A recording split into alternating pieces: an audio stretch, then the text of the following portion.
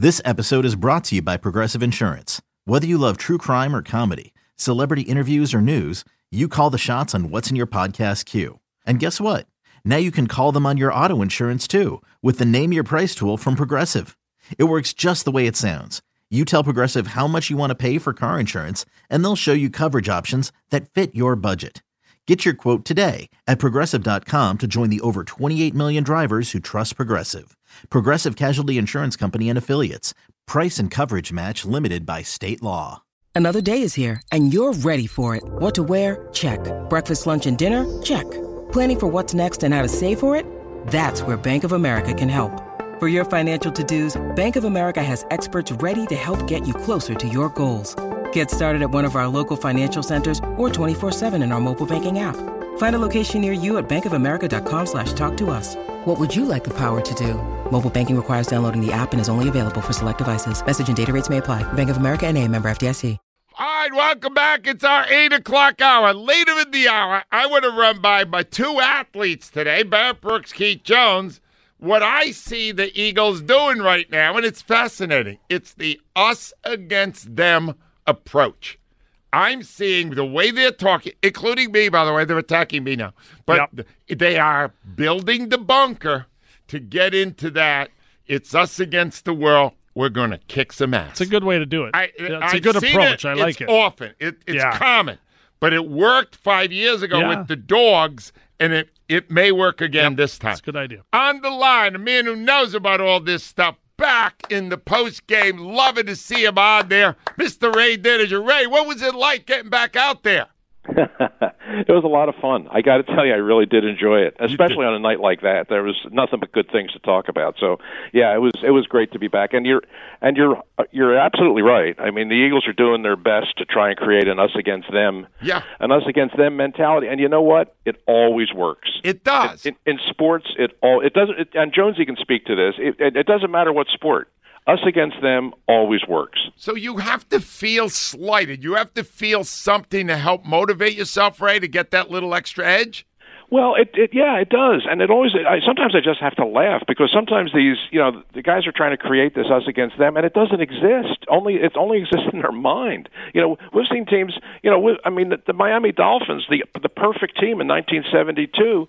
They went. They were saying nobody respects us. That's right. I mean, That's true. That's true. And there was some. I kind of got it because they were undefeated going into the Super Bowl, and they were underdogs to Washington. Wow, they were.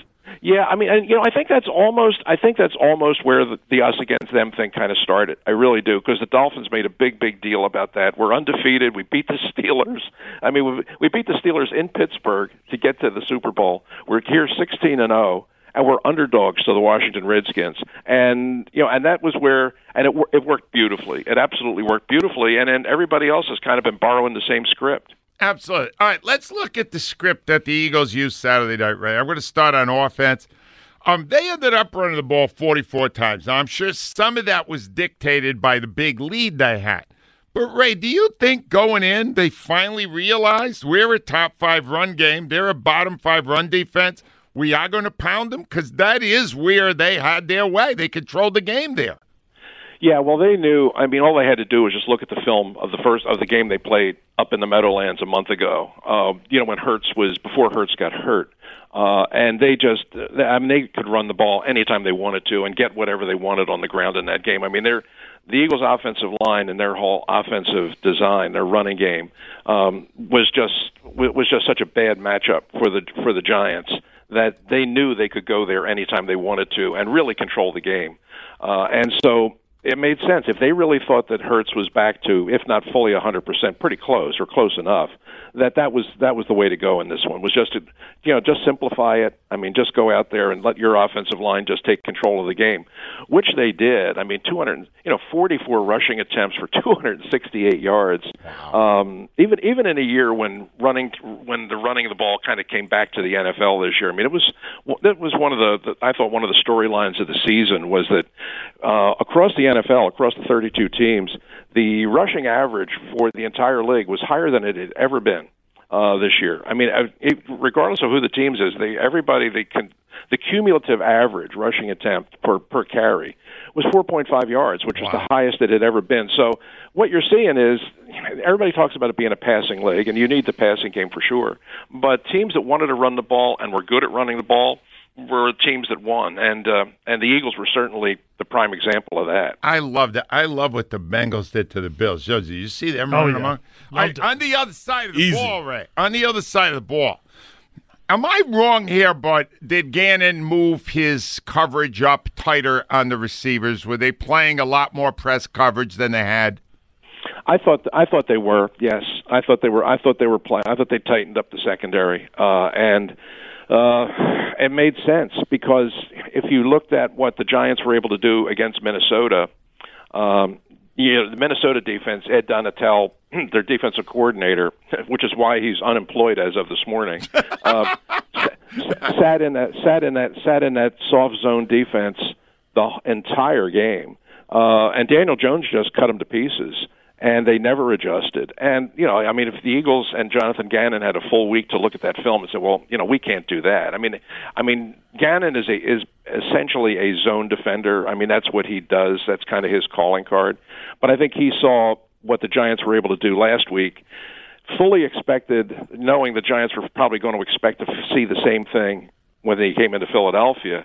And Gannon threw him a few change-ups, and it really helped. I mean, you saw that that Jones wasn't able to get the ball out nearly as quick as he was doing in Minnesota, and all he had to do was hold the ball that extra beat or two, and that Eagles pass rush got to him. Hey, Ray, that's the next thing I want to ask you about is a pass rush, because the Eagles were middling a year ago at the pass rush, and now they're the best in the league.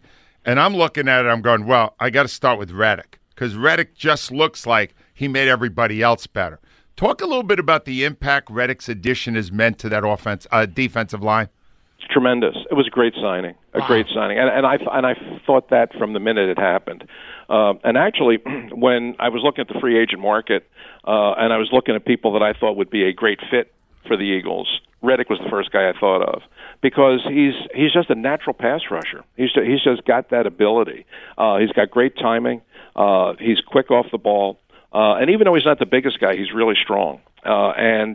He's been very successful in a couple of different systems. I mean, he was drafted by Arizona, and he was a double-digit sack guy there when they finally figured out that they should put him on the edge and not make him a middle linebacker. Once they put him on the edge, he became tremendously effective. And then he leaves there and he goes to Carolina in a totally different system, and he's a double-digit sack guy there. So, I mean, to me, I thought, boy, you bring him to Philadelphia, you bring this guy home, as hungry as he is and as talented as he is, if you're looking for that other guy that can be the complement on the other side of Brandon Graham or Josh Sweat, he's the perfect guy. He's a perfect fit. So, give Howie Roseman credit. I mean, he identified that right away and went after him and signed him. And you're right. I mean, you're going to have Nick Bosa, who's going to be coming in here this week playing for San Francisco, who's really a good player, really good player. I mean, he's going to win Defensive Player of the Year this year, and it's hard to argue against it. I mean, he's really been that good. But I would tell you that as valuable as Nick Bosa has been to the 49ers, Hassan Reddick has been all of that and more for the Eagles. I mean, he has been the single biggest difference maker on the defense. All right, Ray, I never ask you about the next opponent, but since you brought it up, I just had one. I just wanted to we'll be talking to you later in the week about the matchup on Sunday. But Brock Purdy is the last pick in the draft, Mr. Irrelevant. And he is coming in for an atmosphere he has never seen. Right. They are asking a lot for him to be able to perform at a high level in the NFC Championship game as a seventh-round rookie, aren't they? Yeah, well, a rookie quarterback has never taken a team to a Super Bowl, and there's a reason for that. I mean, some rookie quarterbacks have taken teams to the championship game. Mark Sanchez did that. Joe Flacco did that. Right. But they didn't win it. And there's a reason for that. It's hard to do.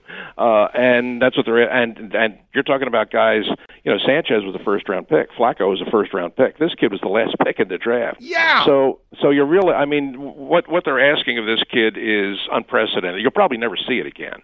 But he has played very well. I will say this.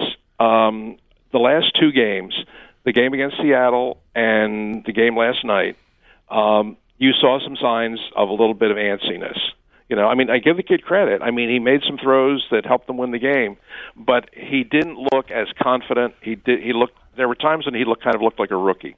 And the statistics kind of bear that out. If you look at his pass success against the Cowboys under what you would call pressure, when they had pressure on him, he was 3 for 11, and his quarterback rating was 39. Wow. Now, when he had time, and give them credit, I mean, they gave him time a lot, then he was much more effective. But pressure bothered him in this game. And here he's going to be coming in playing the biggest game he's ever played in his life in an incredibly hostile environment against a team that's led the league in sacks. So this is going to be by far the biggest test he's faced, and I guess we'll get to see just how good he really is. And we'll talk a lot more on Tuesday. Ray Didinger, it's great to hear you back, my friend. We'll talk soon. All right, Ray.